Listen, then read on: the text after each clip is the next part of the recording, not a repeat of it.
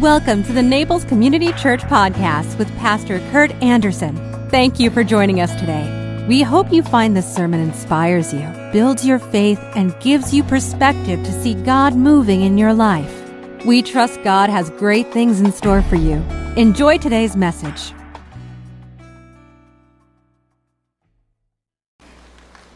Our text this morning is from the book of Daniel, and this is the story of 4 young men who've been captured by the Babylonians and hauled off from Jerusalem. Babylon went into Jerusalem and basically had their way with that city 3 times. And they carted off the brightest and the best. And this is the story of 4 young men who were among those brightest and best, and yet who would not comply with the tyrant Nebuchadnezzar. They stood by faith and faced down this one who was, by their testimony and by their courage, he was moved to acknowledge the reality of God. Hear the word of God as it comes to us from the first chapter of Daniel. Among these who were taken to Babylon were Daniel, Hananiah, Mishael, and Azariah of the tribe of Judah. And the chief of eunuchs gave them names. Daniel he called Belshazzar. Hananiah he called Shadrach. Mishael he called Meshach. And Azariah he called Abednego. But Daniel resolved that he would not defile himself with the king's rich food or the wine which he drank. Therefore he asked the chief eunuchs to allow him not to defile himself, and God gave Daniel favor and compassion in the sight of the chief of the eunuchs. And the chief of the eunuchs said to Daniel, I will fear lest the Lord my God, who appointed your food and drink, should see that you are in poorer condition than the youths who are of your own age. So you would endanger my head with the king. Then Daniel said to the steward whom the chief of the eunuchs had appointed over Daniel, Hananiah, Mishael, and Azariah, test your servants for 10 days. Let us be given vegetables to eat and water to drink. Then let our appearance and the appearance of the youths who eat at the king's rich food table be observed by you, and according to what you see, deal with your servants. So he hearkened to them in this manner, and he tested them for 10 days. And at the end of 10 days, it was seen that they were better in appearance and fatter in flesh than all the youths who ate the king's rich food. So the stewards took away their rich food and the wine which they were to drink, and gave them vegetables. As for these 4 youths, God gave them learning and skill and all letters and wisdom, and Daniel had understanding in all visions and dreams. At the end of the time, when the king had commanded that they should be brought in, the chief of the eunuchs brought them before Nebuchadnezzar. And the king spoke with them, and among them all was found, like Daniel, Hananiah, Mishael, and Azariah. Therefore they stood before the king. And in every manner of wisdom and understanding concerning which the king inquired of them, he found them 10 times better than the magicians and enchanters that were in his kingdom. And Daniel continued until the first year of King Cyrus. And from the book of Romans. I appeal to you, therefore, brethren, by the mercies of God, to present your bodies as a living sacrifice, holy and acceptable to God, which is your spiritual worship. Do not be conformed to this world, but be transformed by the renewal of your mind, that you may prove that which is the will of God, what is good and acceptable and perfect. May God add his understanding to this hearing of his word. So at the end of the day, Dad would come home and sit down with Mom, and they'd have a glass of wine. And typically, Dad was complaining about stuff at work. He was working for the Air Force. He was an engineer for over 40 years. And he had to deal with politics. If you can believe that, working for the government, he had to deal with politics. And he had a boss that he was rather suspicious of. And he had no reason really to question his character, except that he had a tendency, his boss did, to sort of hang out with the colonels at the base, at March Air Force Base in Riverside. And so he had a way of kind of hanging out with all the big shots on the base. And Dad never did that. Dad just was doing his job. Well, one project came up, and Dad came home one day and said, I saved the government $8 million by coming in with an alternative bid. And he was proud. He was talking to Mom about it. And I just remember that they talked about it a little bit, but then they moved on. But then Dad came back about 3 weeks later, and he said, that Marv Dyke, he gave the contract to one of his buddies, and that $8 million went by the wayside. Taxpayers' money. Dad was furious. And he talked to Mom, went on. And then I do remember also that at one point, maybe a year later, Dad told Mom that he was not elevated from a GS-12 to a GS-13 because he was opposing his boss. That's the kind of house I grew up in. You don't go along to get along. You don't do those kinds of political compromises. You do what has to be done because it's the right thing to do, not because it scooches you forward a little bit. Do the right thing.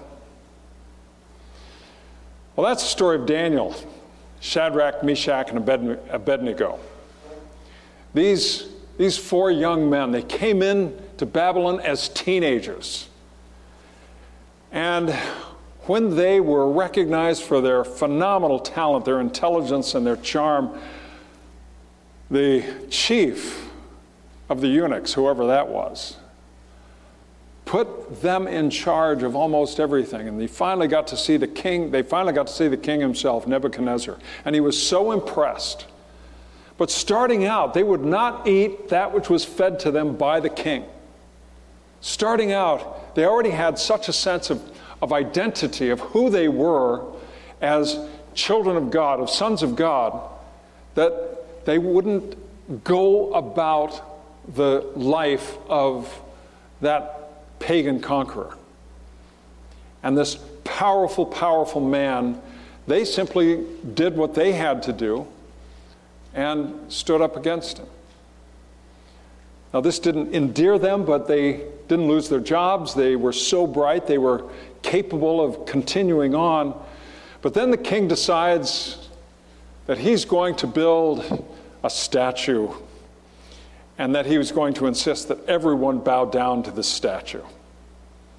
A large statue that was to represent the power of the kingdom. And whenever the trumpet sounded, everyone was to bow down to the statue. And of course, Shadrach, Meshach, and Abednego were caught not bowing down. They were caught not worshiping a false god. They were caught not complying with the directions of the tyrant. And as you all know the story from Sunday school, they were thrown into the fiery furnace, Shadrach, Meshach, and Abednego. And those guards who took them to the furnace themselves were barbecued because the fire was so hot. But they stood in that service, that furnace, untouched. And there was a fourth image seen in that fiery furnace. And we believe, in retrospect, reading back, that that was a presence of Christ himself in the fiery furnace with those three. But it's a story of what it means to not cave in, not stand with those who go along to get along, but to stand instead with what is right and what is good. What's the right thing to do? Well, at the initiation of a new regime in Europe, there were instructions put out to end all prayer in schools and control the actions and behaviors of churches. And education would be defined by the state. And this gave rise to a fearful people as they were wondering what on earth would happen to them if they did not comply. 1932 in Germany. And the first to stand up against them because they wouldn't salute, they wouldn't comply, they wouldn't do the things that the incoming Nazi regime was demanding of them, were the Jehovah's Witnesses. And these dear people were persecuted and carted off, many of them into concentration camps. They stood up against it. And then the church in Germany was split. Some wanted to go along to get along, and others said, no, this is wrong. But then when the churches were forced to include what was called the Arian paragraph, which precluded inclusion in the church anyone who was of Jewish descent and anyone who was even married to a Jew, so any clergy of Jewish descent. Now, mind you, many Jews were converted into Christianity, but they would be excluded with the inclusion of the Arian paragraph. Most of the churches went along. But then there was the Confessing Church of Germany. And some of these names live to this day: Karl Barth, Martin Niemöller, and Dietrich Bonhoeffer. These great pastors who stood up and stood for what was right, what was the good and the right thing to do. They stood up against what was the wrong thing to do. And then this week I had the privilege of joining Dave Miller and the new chaplain up at Moorings Park, Emilio Sciaviano, 87-year-old who came to the United States as a young man, 17-year-old man from Cuba.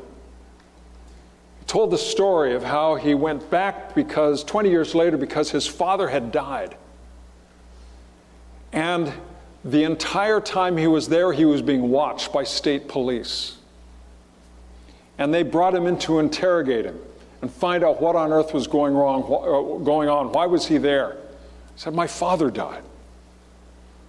They watched him.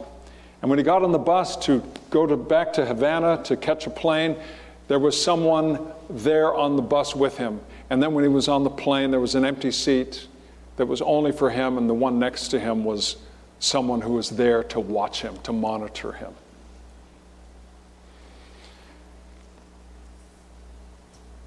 A professor of history at Yale, Carlos Eire, came to the United States as a 10-year-old boy in 1960 from Cuba. This is a bit of a long quote, but I want to read the entire thing. The sudden eruption of dissent in Cuba was caused by a perfect storm of calamities, all of which revealed the big lie of the revolution.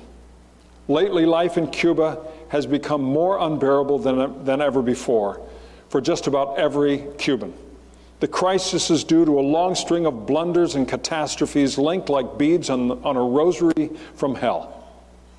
The loss of revenue from Venezuela, a collapsed economy, gargantuan foreign debt, a disastrous sugar harvest, uncontrolled inflation, a plague that is intensifying in Cuba, rather than abating, a crumbling health care system, medications and shortages, food shortages, water shortages, electricity blackouts, and increased repression, to name but a few. Never mind the sanctions by the United States or the so-called embargo that Cuba's military junta and many of the world's news outlets are blaming for the current crisis. These are inconsequential factors, a decoy skillfully manipulated by the oligarchs in order to distract from their own ineptitude and congenital defects of the communism they embraced. These protesters know the ultimate cause of their distress is the lack of freedom in all spheres of life, which is nothing new.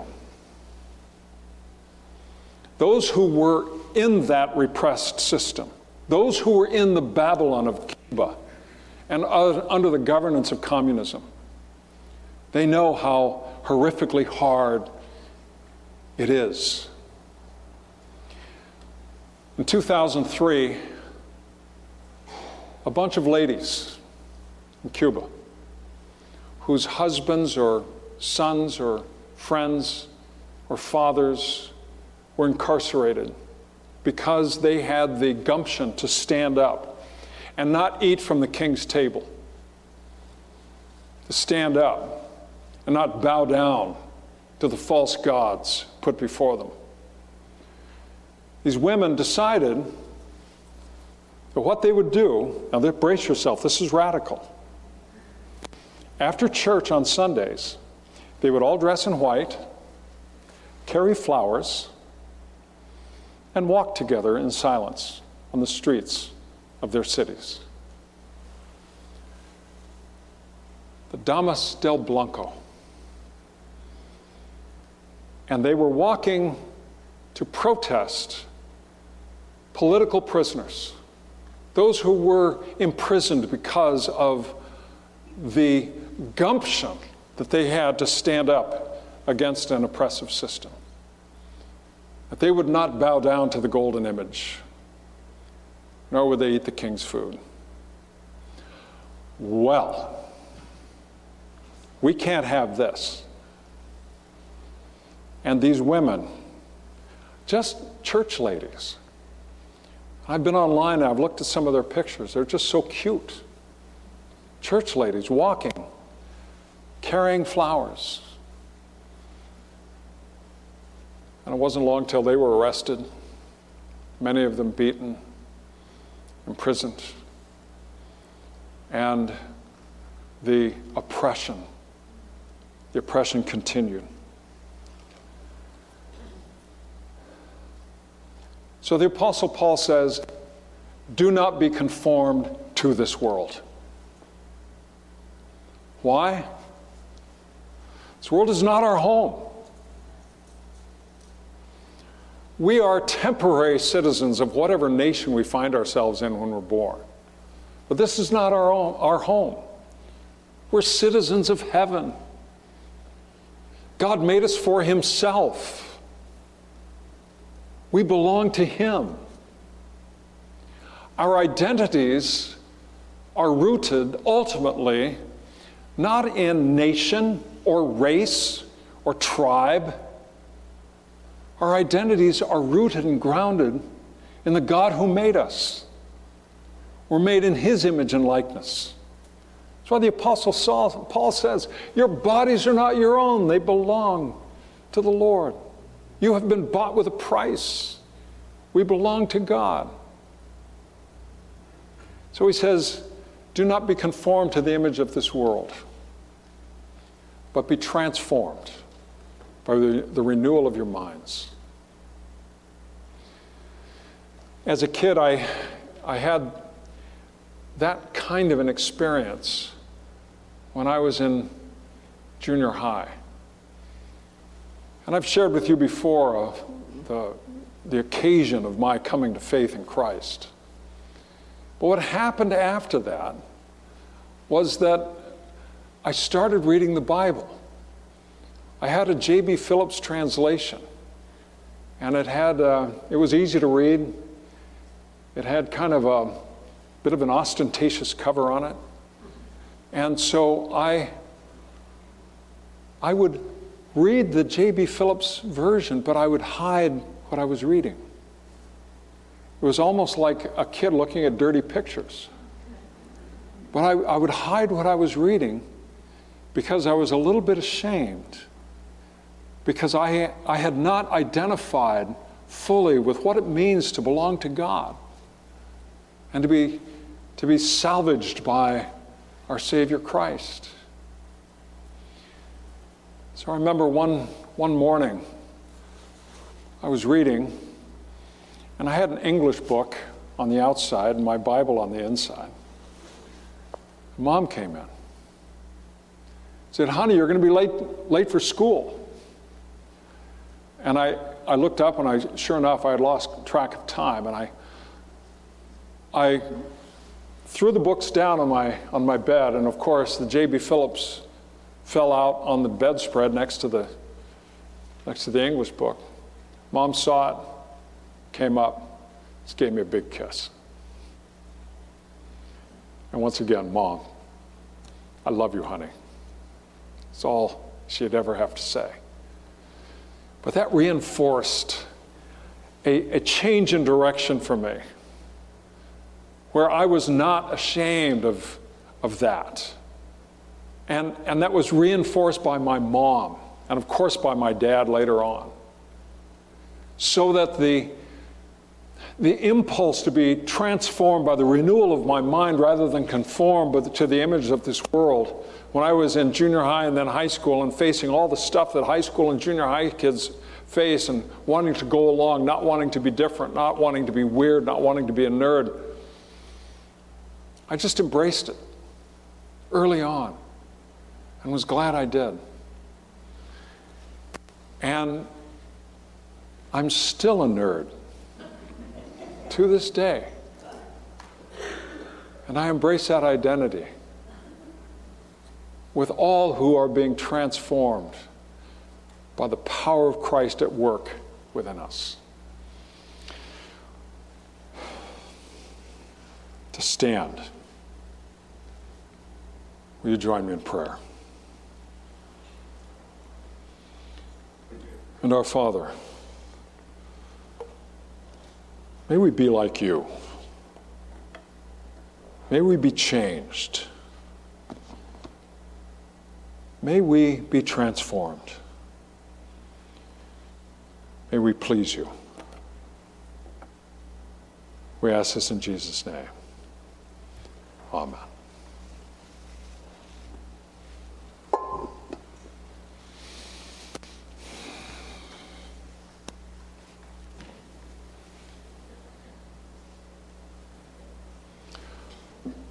On the night that our Savior was betrayed, I'm sorry, go ahead.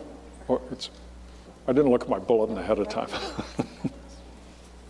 Are you going to sing? Okay. On the night our Savior was betrayed, when he had given thanks, he took bread and broke it. And he said, "This is my body, which is broken for you. Take and eat, and do this remembering me." And in like manner, our Savior took the cup.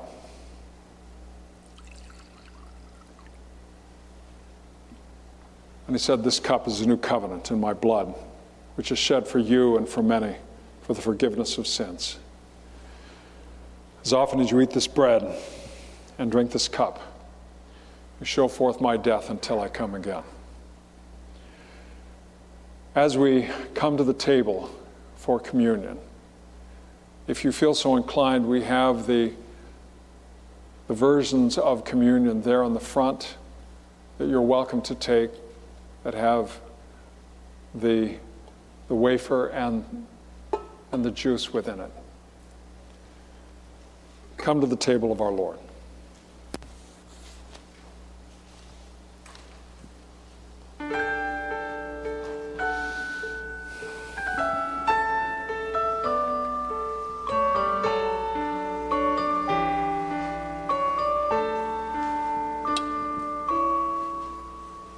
How beautiful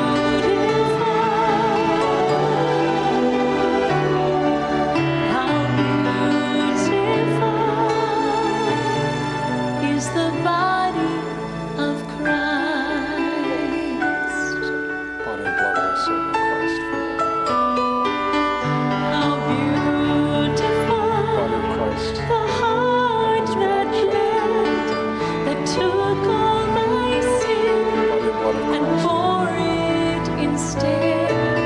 How beautiful the tender eyes that choose to forgive and to never despise. How beautiful, how beautiful, how beautiful is the body of Christ.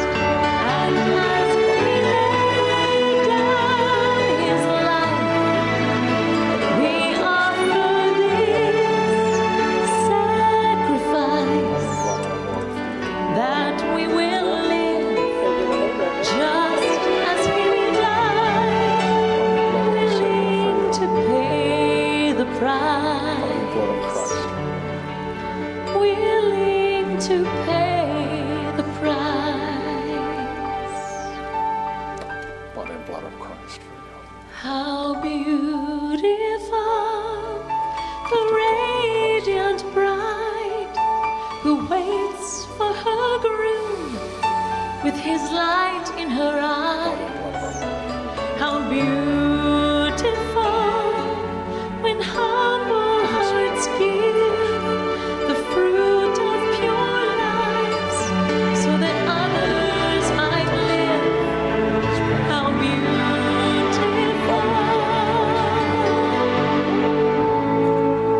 how beautiful, how beautiful is the body of Christ.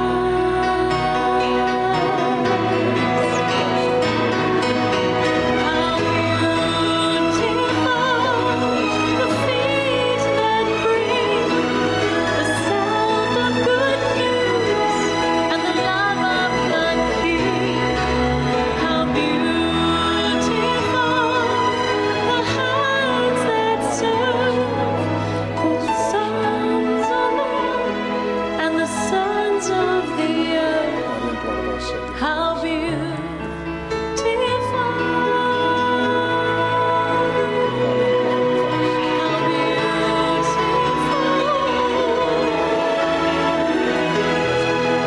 how beautiful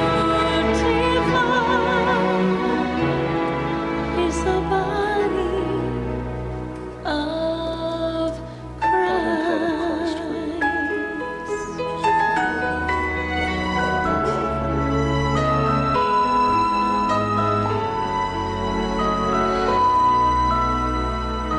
Body and blood of Christ for you.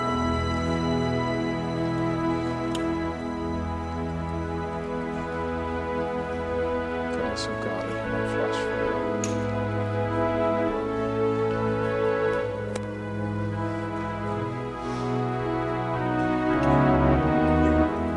Body and blood of Christ for you.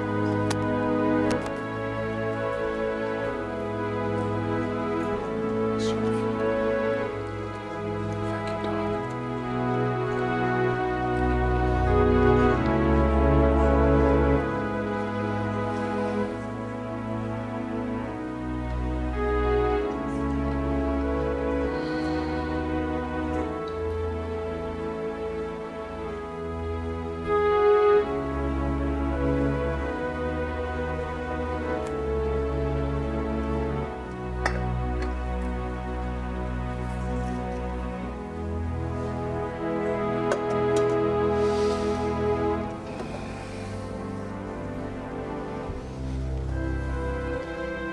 Body of Christ broken for you.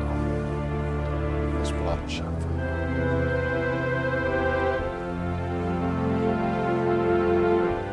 Body and blood of our Savior Christ for you. Body and blood of Christ for you.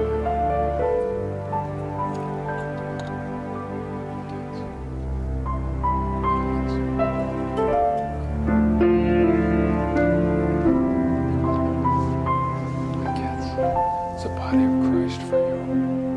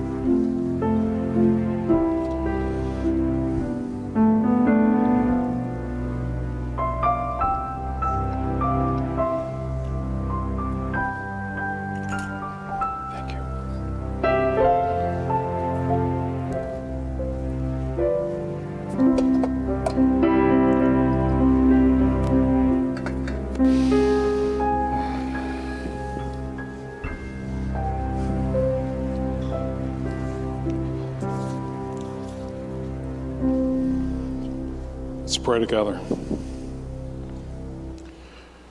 Dear Father, we need holy food and drink to survive. We need the spiritual food that you provide.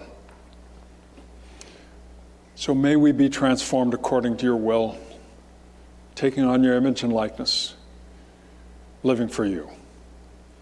We ask this even as we pray as your Son taught us to pray, saying, Our Father, who art in heaven, hallowed be thy name. Thy kingdom come, thy will be done, on earth as it is in heaven. Give us this day our daily bread, and forgive us our debts, as we forgive our debtors. And lead us not into temptation, but deliver us from evil. For thine is the kingdom, and the power, and the glory forever. Amen. If you enjoyed today's podcast, there are a few things you can do. Be sure to subscribe, rate, and review this podcast. For more information, you can visit us online at www.naplescommunitychurch.org. If you happen to be visiting Naples, please drop in for our Sunday service at 10 a.m. We'd love to meet you. Thanks again for joining us. Have a fabulous day.